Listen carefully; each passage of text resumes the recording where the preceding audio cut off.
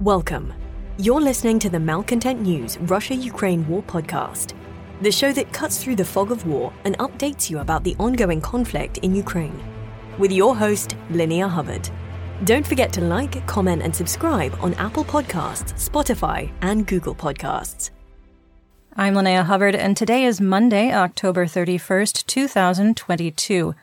It's been 3,169 days since Russia occupied Crimea on February 27, 2014, and 250 days since the large-scale invasion of Ukraine began.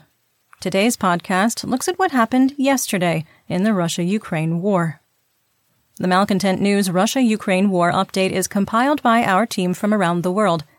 Today's report includes information from direct contacts in Ukraine and their proxies, Russian Ministry of Defense reports, the General Staff of the Armed Forces of Ukraine reports, Operational Command South of Ukraine, open source intelligence, our in-house team of analysts and geolocation experts, and pro-Ukrainian and pro-Russian mill bloggers and social media accounts with a track record of trying to be accurate.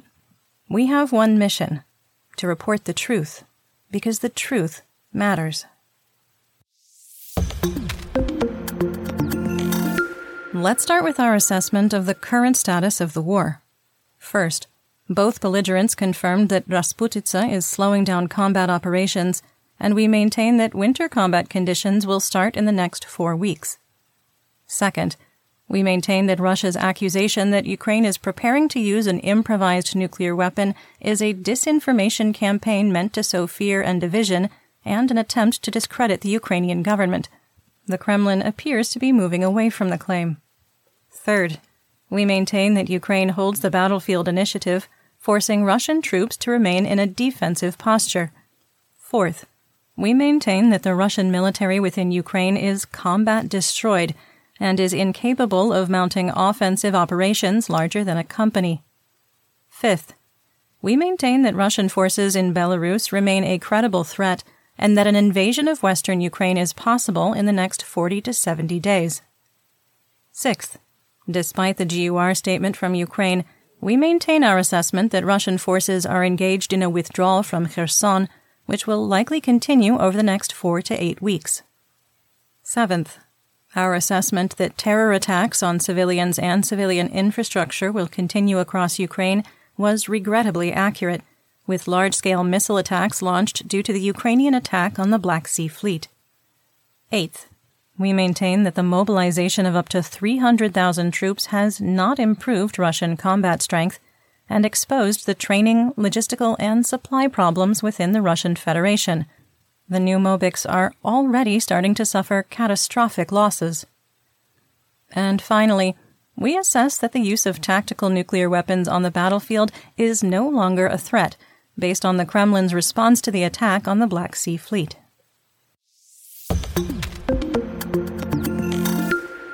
Let's get some regional updates, and since it's Monday, check in with both belligerents' objectives, starting of course with the Kherson counteroffensive and Mykolaiv.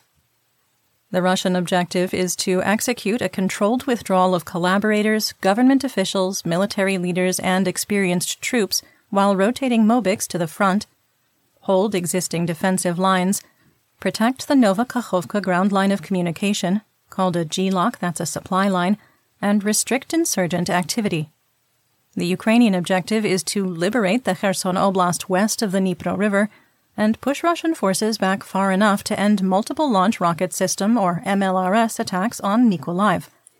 The General Staff of the Armed Forces of Ukraine, or GSAFU, provided an artillery report today, which provided limited insight on the status of the front west and northwest of Kherson. The Russian Ministry of Defense claimed there was fighting on the northern front, launching attacks on Ishenka, Pyatikhatki, and Chervony Yar. Chervony Yar is 8 kilometers south of the previously known line of conflict, which is eyebrow-raising and asks the question, did Ukrainian forces liberate Sukhanov? The Russian MOD claimed all 3 attacks were unsuccessful, and we have no way to verify the veracity of their reports. The GSAFU reported Ukrainian positions were shelled in Pravdine and Ternovy Pody, suggesting no change in the line of conflict, and both settlements remain no man's land. In Kherson, the Antonovsky Bridge ferry crossing was hit by rockets fired by HIMARS on October 29th and 30th. One of the strikes destroyed 2 barges carrying Russian troops and equipment. Russian occupation forces have turned off the internet again in Kherson and expanded the outage to Novakhovka. Ukrainian officials claim that Russian engineers are dismantling the cellular towers in Kherson and relocating the equipment to other areas under Russian occupation. Russian occupation officials have ended the requirement that all transactions must be done in rubles and have returned to the so-called dual currency system to prop up the value of the Russian currency. War Gonzo quasi-journalist Valentin Nekhinov wrote a surprisingly candid report on the situation in Kherson. He wrote there were no working hotels, only a handful of shops, and the one restaurant he ate at appeared to be for Russians only. Russian life has turned Kherson into a city of beggars, with Valentin saying, quote, "There were many beggars to whom I gave money with a strange sequence, as if paying the city for the reception." End quote. After spending the night with a Russian soldier, they had to carefully examine his vehicle for bombs before driving off. Russian troops told him the city has, quote, "frequent cases" of explosive devices. Well, that's a way to put it. War Gonzo also reported that Chechen and Russian troops were fighting amongst themselves on the city's outskirts. Quick assessment here. We've been reluctant to share unverified reports of gunfire within or near Kherson. The report from Nekhinov of fighting among Russian troops adds weight to these reports and suggests the gunfire is Russian-aligned units fighting each other. We have previously reported numerous acts of fratricide involving Chechen forces, including in Kherson. In Novakhovka, Russian occupation authorities are telling civilians they have 48 hours to evacuate, and to force the population to abandon the city, water, electricity, and natural gas service were turned off. Store owners were told they had until November 1st to sell off their inventory. The GSAFU reported that medical personnel and hospital equipment were being removed from the city. It was also reported that Russian forces were preparing to withdraw artillery units from the west bank of the Dnipro. West of Kherson, Russian forces are deploying barbed wire in Miloserka and Chornobaivka. Okay, time for some assessment. The removal of artillery pieces from the west bank of the Dnipro would be the biggest indicator that Russia intends to withdraw from Kherson. The singular defensive and offensive weapon advantage Russia continues to maintain is in artillery.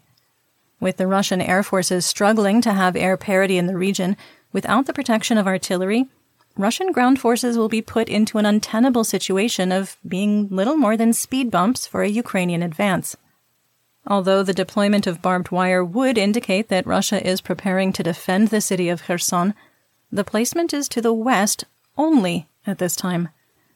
Removing cell towers is another indication that Russian troops are planning to withdraw. Due to a lack of field radios, many Russian units depend on the internet and cellular access to receive information. While Ukrainian forces have access to Starlink for now, Russian troops don't have that advantage. Operational Command South, or OCS, reported 3 airstrikes, and ground forces conducted 156 fire missions. Ammunition depots in the Bereslav Rayon and southwest Mykolaiv were destroyed. In Mykolaiv, Russian forces shelled Ochaki from the Kinburn Spit again, with no reports of injuries or significant damage. A video, which we link to in our full situation report on Patreon, showed a Russian missile heading toward Mykolaiv malfunctioning and turning 180 degrees mid-flight. It's unclear if the missile suffered a technical malfunction or was disabled in an electronic warfare attack. As part of a defensive effort against punitive missile strikes by the Russian Federation, OCS reported that 10 Russian Kh-101 cruise missiles were intercepted and destroyed over the Mykolaiv Oblast in the early morning hours.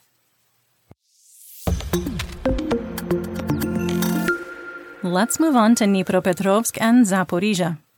The Russian objective is to integrate the oblast into the Russian Federation, capture the rest of the oblast, break civilian will with continued terror attacks and the destruction of electrical, natural gas, and water infrastructure, and turn popular opinion against Ukraine by terrorizing the Zaporizhzhia nuclear power plant.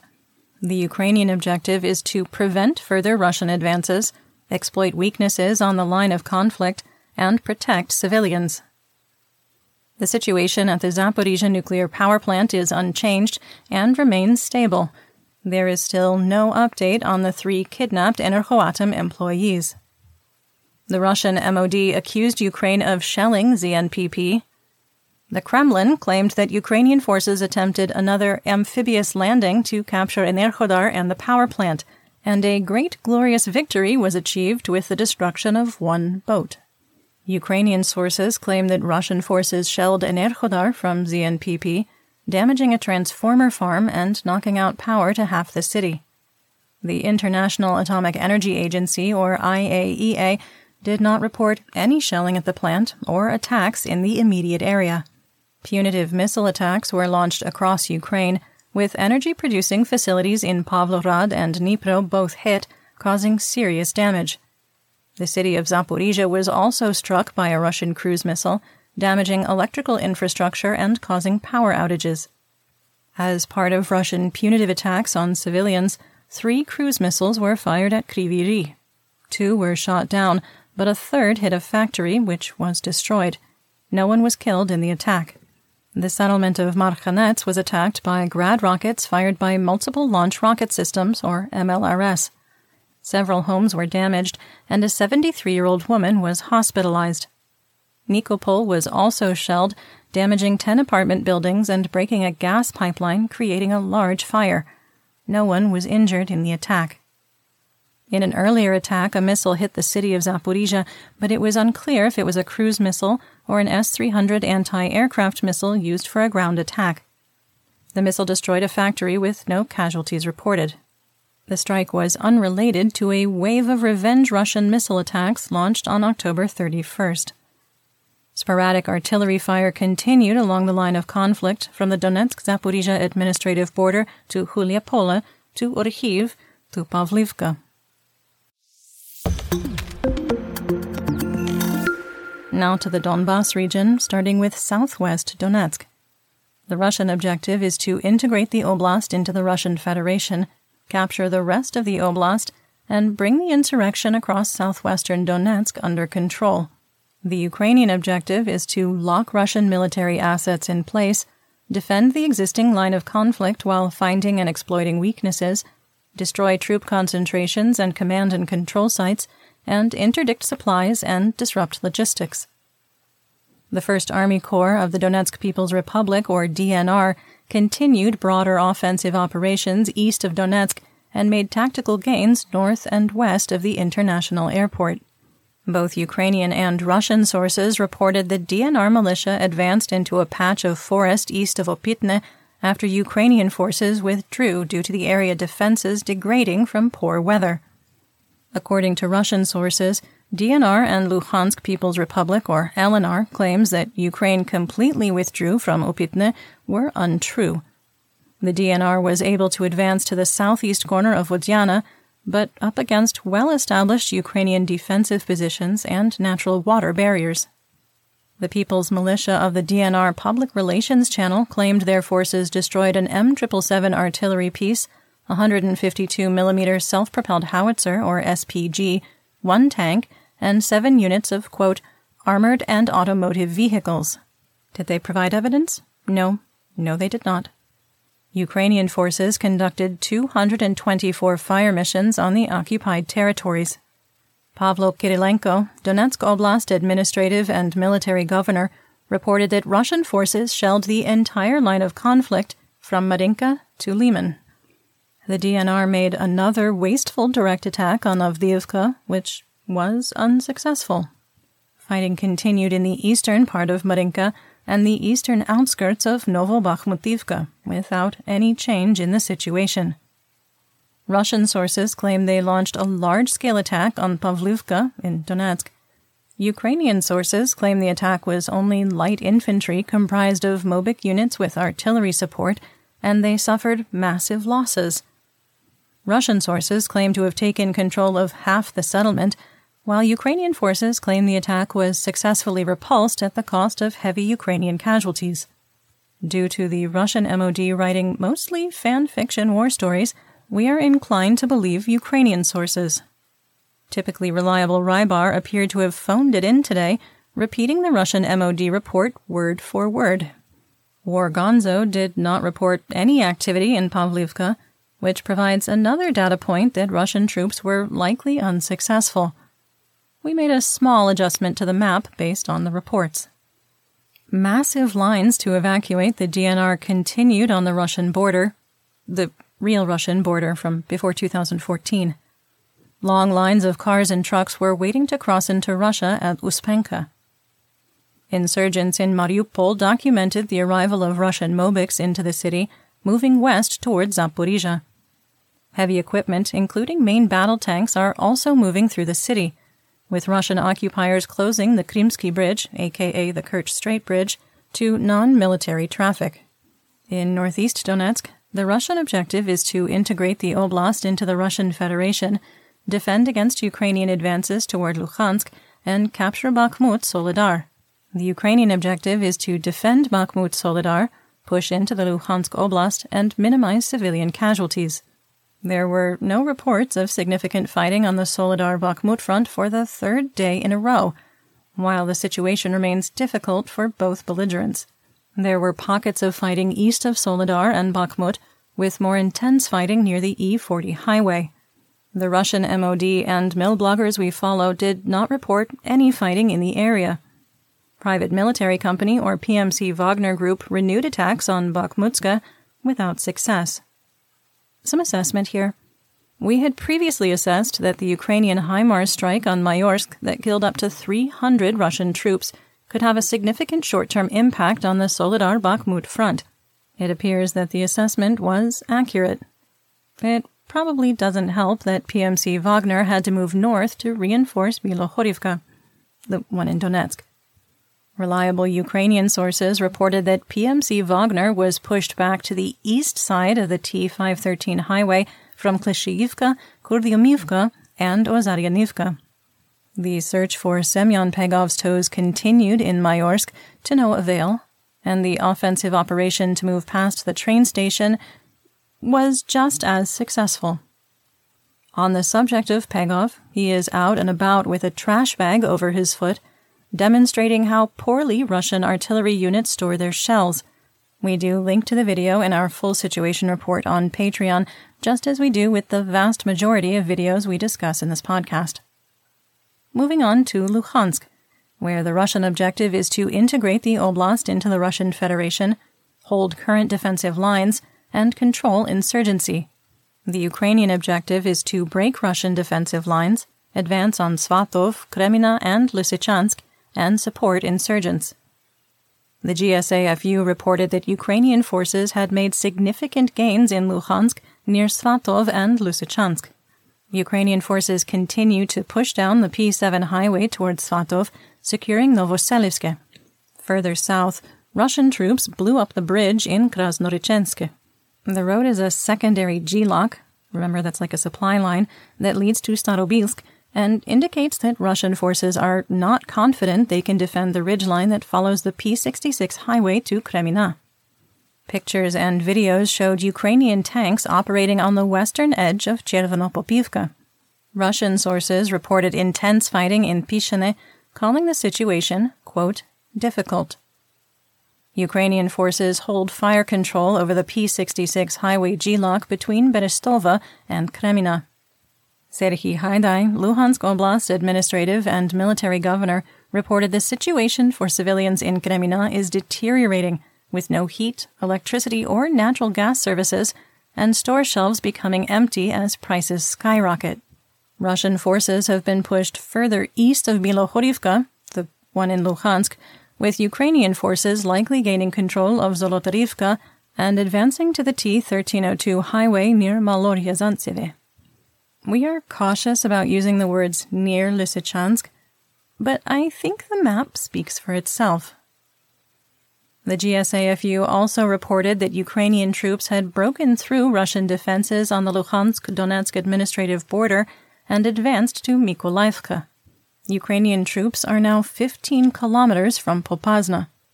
However, the terrain is naturally barren and will be extremely hard to traverse. The bigger impact of the advance is that Russian proxy troops, mostly LNR Mobiks that are defending the Verkhnokamianka oil refinery, are in a salient. Some assessment? While an approach from the west would be suicidal across open fields where both belligerents hold fire control, Ukrainian forces appear to be using the bypass and threaten encirclement tactic. The oil refinery is in a strategic location. Its liberation would open up a G-lock from Siversk to the refinery and provide a jumping-off point to advance on the southern edge of Lysychansk, unwinding the Russian advances from May and June.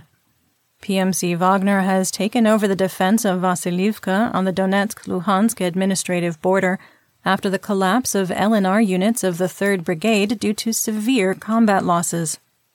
A Russian barracks in Chervonopopivka was hit by Ukrainian artillery, killing 20 Mobiks and wounding 30 more. You're listening to the Malcontent News Russia-Ukraine War Podcast. Our team of journalists, researchers, and analysts is funded by readers, listeners, and viewers just like you. To support independent journalism, please consider becoming a patron. You can find us on patreon.com/Malcontent News. Moving on to the Kharkiv region. The Russian objective is to lock military resources in place, launch terror attacks on civilians in an attempt to maximize casualties by deprivation of heat, water, and medical services, and to break morale. The Ukrainian objective is to liberate all of Kharkiv Oblast, sever G-locks into Luhansk, protect civilian lives, and defend the Ukrainian border. Russian sources reported they had launched an offensive in Dvrichne. Russian mill bloggers claimed that their troops had advanced to Hryanikiivka on October 19th. So, either the report was an exaggeration, or Russian troops were pushed back in the last 10 days. Based on the reports, we've adjusted the map and moved Hryanikiivka back to liberated and Dvorichne as contested. As part of punitive strikes on Ukrainian civilians and civilian infrastructure for the attack on the Black Sea Fleet on October 29th, Kharkiv was hit by at least one cruise missile launched by Russian strategic bombers over the Caspian Sea. Mayor Ihor Terehov reported that, quote, critical infrastructure had been damaged, but there were no reports of power outages in the city caused by the missile strike. Russian troops launched a spoiling attack from the border into Zelene and were repelled by Ukrainian National Police and Territorial Guard units. In the Chernihiv and Sumy region, the Russian objective is to lock Ukrainian military resources into place and launch terror attacks on civilians in an attempt to break morale and maximize casualties by deprivation of heat, water, and medical services. The Ukrainian objective is to maintain the integrity of the international border, deter attacks, and protect civilian lives. Dmytro Zhivitsky, Sumy Oblast administrative and military governor, reported the Hromadas of Seredina Bura and Krasnopilia were shelled by mortars and artillery fired by Russian troops from across the border. A total of 30 mortar shells were fired, damaging one home. A woman was injured by a landmine in a separate incident, suffering a head injury from shrapnel, but she is expected to survive. In the Chernihiv Oblast, the village of Khalakhanivka was struck by 21 122mm shells fired from across the Russian border. The attack targeted a Ukrainian defensive position, with no casualties reported. In the Kyiv region, the Russian objective is to launch terror attacks on civilians in an attempt to maximize casualties by deprivation of heat, water, and medical services, and to break morale. The Ukrainian objective is to deter attacks and protect civilian lives. A Russian cruise missile struck Kyiv, cutting off power and water to half of the city. The strike was part of widespread punitive attacks across Ukraine, targeting civilians and civilian infrastructure. In the Black Sea, Crimea, and Odessa region, the extent of damage to the Russian Black Sea Fleet after the Ukrainian attack using unmanned surface vessels, or USF, and kamikaze drones remains unclear. Video clearly shows one USF striking an Admiral Grigorovich-class missile frigate. It is unclear if the vessel was the Admiral Essen or the Admiral Makarov. The ship appears to have been struck at the waterline while sailing within the port. Based on available geolocation information, the ship was hit outside of the port of Sevastopol. Some assessment here. Ukrainian officials claim that the Admiral Makarov, the Black Sea Fleet flagship, was the vessel struck in the attack. We are awaiting independent verification, which will be hard to come by with Russian leadership executing operational security in Sevastopol. The rapid attempt to obfuscate the information space with multiple versions of what happened suggests that the damage is far worse than the Russian MOD has reported. A second video shows another USF striking an unknown vessel, while a third is destroyed by machine gun fire from a Russian helicopter. The Russian Ministry of Defense claims that the minesweeper, Ivan Golubyets, received, quote, slight damage in the attack. An initial report by the MOD that the Admiral Makarov had suffered shrapnel damage that disabled its radar system was walked back. City officials in Sevastopol announced that public access to the closed-circuit TV system in the city and port was being disabled, while maintaining the narrative that the attack was ineffective. Our intelligence source reports that the Ivan Golubyets was heavily damaged, and 2 to 3 more unnamed vessels received minor to moderate damage. If the radar dome on one of the Admiral Grigorovich-class frigates has been damaged or destroyed, it may be very difficult to replace due to sanctions and a dependency on Polish and Ukrainian parts. The Kremlin announced it was pulling out of the grain shipment deal after the attack, and falsely alleged that the attack on Sevastopol was launched from a grain ship sailing out of Odessa. Moscow has also blamed the United Kingdom for the attack and claims they will present evidence to the United Nations Security Council. Ihor Konashenkov, the chief spokesperson for the Ministry of Defense of Russia, claims the British Navy directed the attack from a secret base in Ochakiv, which has been subject to Russian shelling for months. Oleksiy Danilov, Secretary of the National Security Council of Ukraine, dismissed the claim as delusional and paranoid. Some assessment here. NATO did it is another excuse Moscow has repeatedly used when there has been a devastating attack on its military infrastructure. The British angle further indicates that the situation for the Black Sea Fleet is likely worse than reported. There is nothing to indicate UK or NATO involvement in the attack. Fun fact, the Russian Navy captured a disabled Ukrainian UAF in September and decided to blow it up instead of inspecting it. Russia appeared to step back from the attack launched from a grain ship claim, with Andrei Rudenko, Russia's deputy foreign minister, saying that grain exports could restart after an investigation into the attacks. Okay, assessment here.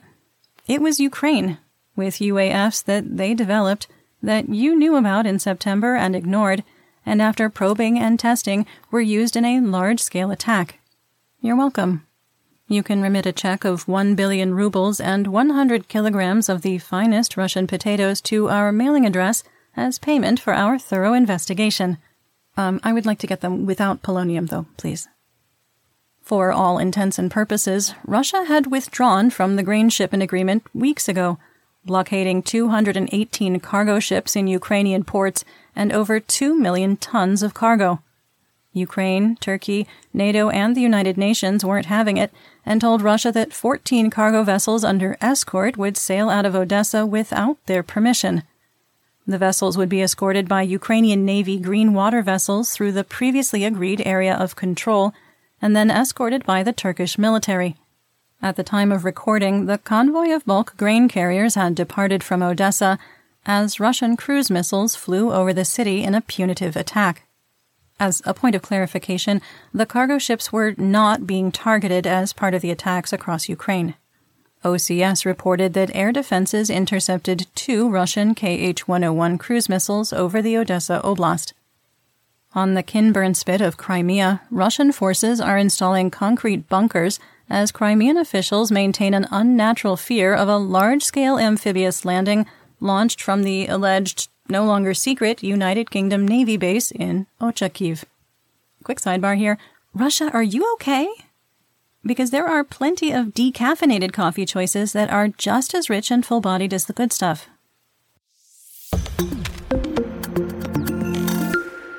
In central and western Ukraine, The Russian objective is to launch terror attacks on civilians in an attempt to maximize casualties by deprivation of heat, water, and medical services, and to break morale. The Ukrainian objective is to deter attacks and protect civilian lives. Russia launched a wave of at least 50 Kh-101 and Kh-59 air-to-surface missiles at various targets across Ukraine, most targeting western and central regions. Ukrainian air defenses reportedly shot down 44 of the 50 missiles. An unknown number of Iranian-sourced Shahed-136 kamikaze drones were also used in the onslaught. A total of 18 Russian missiles and drones hit targets across Ukraine, again mostly in the western and central parts of the nation, knocking out power to millions. A missile hit critical electrical infrastructure in the Chernivtsi Oblast. Local officials asked residents to maintain operational security and not to share pictures or reports on the extent of power outages. In Svetlovodsk, Kirovrad Oblast, an energy facility was hit by a missile. At the time of recording, the extent of damage was unknown. In the Lviv and Poltava Oblasts, Russian cruise missiles were shot down by air defenses. Russian missiles were intercepted in the Vinnytsia and Khmelnytsky Oblasts, with debris landing in civilian areas. There were no injuries reported. Ukrainian air defense shot down a Russian cruise missile over Moldova, with the debris landing in the village of Naslavsia on the Ukrainian border. Moldovan officials reported there was no damage or casualties. At the time of recording, Moldova had not lodged a protest against Russia or Ukraine for fighting in their airspace. Moving on to the Russian front. At the time of recording, there was an unconfirmed report of an explosion at Pskov Air Base in Russia, destroying several aircraft. It appears at this time that the explosion was accident-related and not part of an attack on the base. There was further clarification that 2 Ka-52 Alligator attack helicopters were destroyed in the blast, with debris scattered over a 200-meter area. Russian sources claim that Nikolskoye was shelled, knocking out power to the village in the Belgorod Oblast. Pictures have emerged showing the state of air defenses around the city of Moscow. Even by Russian standards, it is shocking. Rusted missile launchers, still painted in desert colors, were attached to trucks that sat so long they're covered in moss. Electronics from the systems have been looted, and parts lay on the ground, along with discarded service manuals and spare parts. Let's talk about developments theater-wide and outside Ukraine. Ukrainian President Volodymyr Zelensky held another meeting of the Supreme Commander-in-Chief with his military, intelligence, and security leaders.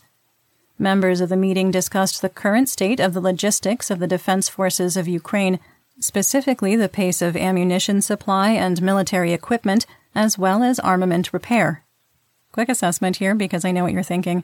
Meetings are held once or twice a week, and when public readouts are provided, it is not an indication of an imminent larger military action.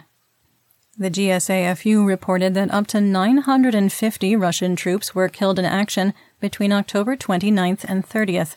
It is very hard to verify killed-in-action reports, but if the number is even close to accurate, more than 1% of all Mobics deployed to Ukraine were killed in a 48-hour period. Wounded in action would be between 2,300 and 3,000, with Russian forces losing the equivalent of an entire brigade.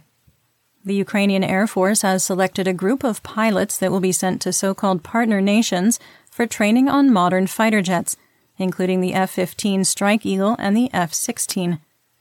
Lieutenant General Mykola Oleshchuk, commander of the Air Forces of Ukraine, has formed a group of dozens of pilots ready to start training abroad tomorrow. Partners only have to decide on the equipment. The United States military budget for the fiscal year 2023 includes $100 million to train Ukrainian pilots on the A-10 ground attack aircraft, F-15 multi-role fighter, and F-16 fighter. Italy's new right-wing Prime Minister, Giorgia Meloni, dashed the hopes of the Kremlin and Vatniks when she announced that Italy would increase military aid to Ukraine under her leadership.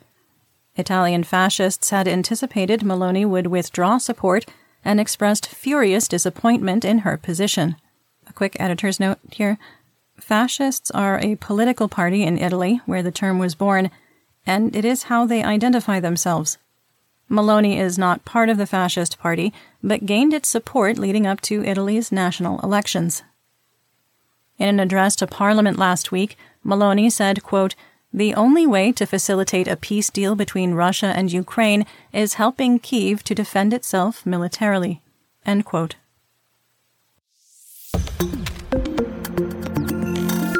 Speaking of defending militarily, let's talk about Russian mobilization. The Kremlin has reiterated that mobilization is completed and another round will not be necessary. Another 137,000 conscripts will move through the military training system in November as part of the biannual draft that Russia normally holds. Their training was delayed by a month due to the mass conscription of 300,000 Mobiks and 13,000 volunteers. In Severodonetsk, the Russian military has prepared a training camp for Mobiks. The fresh recruits are working on building defenses and preparing the city for a siege. Hopefully they aren't expecting a paycheck soon, with widespread reports that the first round of payroll for Mobiks was missed, with many reporting they didn't receive their promised payments. In Russian-occupied Mariupol and the surrounding towns, up to 10,000 male residents are being forcibly mobilized in the DNR 1st Army Corps. Although Russian law requires a person to hold a Russian passport to be conscripted, commissariat officials are handing men a red piece of paper and calling it, quote, good enough. We had reported that a Game of Thrones-grade battle had erupted between Colonel General and aspiring dentist Don Ramzan Kadyrov and Colonel General Alexander Lapin, commander of the Russian Central Military District. Lapin lost and was fired by the Kremlin for failing to defend Liman and the borders of the Donetsk Oblast. In a war of words, Kadyrov called Lapin, quote, talentless, and accused him of hiding in Luhansk, the city, while fighting was happening in the Liman area. The claim was false, but in a place like the Kremlin, the truth does not matter. On July 3rd, Lapin, who led the attack that enabled the temporary capture of the Luhansk Oblast, was given the title Hero of Russia by President Putin. Quick sidebar here. When exactly has Kadyrov, the aspiring dentist from Chechnya, arrived in Ukraine to directly lead Akhmat to a glorious victory? Exactly. But all is going to plan. In our War Crimes and Human Rights segment, we discuss events that might be upsetting to hear about. There is no graphic detail in today's report, but if you are sensitive to descriptions of human rights abuses, please feel free to skip ahead to the next segment. Timestamps are in the description. Russia and Ukraine conducted another prisoner of war exchange, with 52 troops exchanged by both belligerents. 2 more members of the Azov Regiment were released, and 2 civilians. 1 Marine, who was a defender of Snake Island, captured on February 25th, was also released. Over 1,000 Ukrainian POWs have been released in exchanges with Russia since February 24th.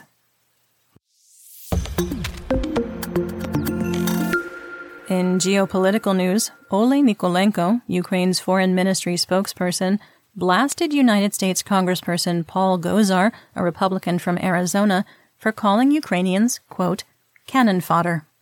Nikolenko wrote, quote, U.S. Congressman Paul Gosar's claim that Ukrainians are cannon fodder is absolutely unacceptable. The U.S. knows very well the values that Ukraine is fighting for: freedom, advancement of democracy, the rule of law, and respect for human rights. To question U.S. support for Ukraine is to give Putin the green light to continue murdering Ukrainian people and destroying democracy. End quote. Gosar is part of the Trump-aligned Freedom Caucus and has voted against aid to Ukraine, saying the United States, quote, should not be taking part in the conflict. Russia added 11 more nations and territories to its unfriendly list. The new members include Bermuda, British Antarctic Territory, British Indian Ocean Territory, Cayman Islands, Falkland Islands, Montserrat, Pitcairn Islands, St. Helena, Ascension, and Tristan da Cunha, South Georgia and the South Sandwich Islands, Akrotiri and Dhekelia, and the Turks and Caicos Islands. Welcome to the club. Freedom to the left, and crispy McDonald's French fries to the right. Yevgeny Prigozhin, the financial backer and head of PMC Wagner Group, asked the RIA to block YouTube in Russia. He claims that content on the platform openly humiliates and insults the Russian military and distributes Russophobic content that children can see. Prigozhin argued that the fine structure that Alphabet, YouTube's parent company, has elected to pay is insufficient punishment. In economic news, the ruble is expected to open slightly up, with an exchange rate of 62 for $1. Oil prices are expected to open lower, with WTI trading at $86 a barrel and Brent down to $94. United States RBOB wholesale gasoline on the spot market is steady, expected to open this morning at $2.90 a gallon, or 77 cents a liter. EU Dutch TTF natural gas futures dropped to €127 per megawatt hour for December 2022 contracts. December contracts were trading at €141 on Friday. Chicago SRW wheat futures rose on the news that Russia would blockade grain shipments, with the price increasing over 5% to $8.76 per bushel for December 2022 delivery. And that's what we know. Join me again tomorrow for more updates. Until then, stay safe, everyone. You've been listening to the Malcontent News Russia-Ukraine War podcast. To help keep us independent, please consider providing financial support by becoming a patron. Want on-demand news in your hand? Download the Google News app and make Malcontent News one of your favorites to receive breaking news updates. Thank you for listening.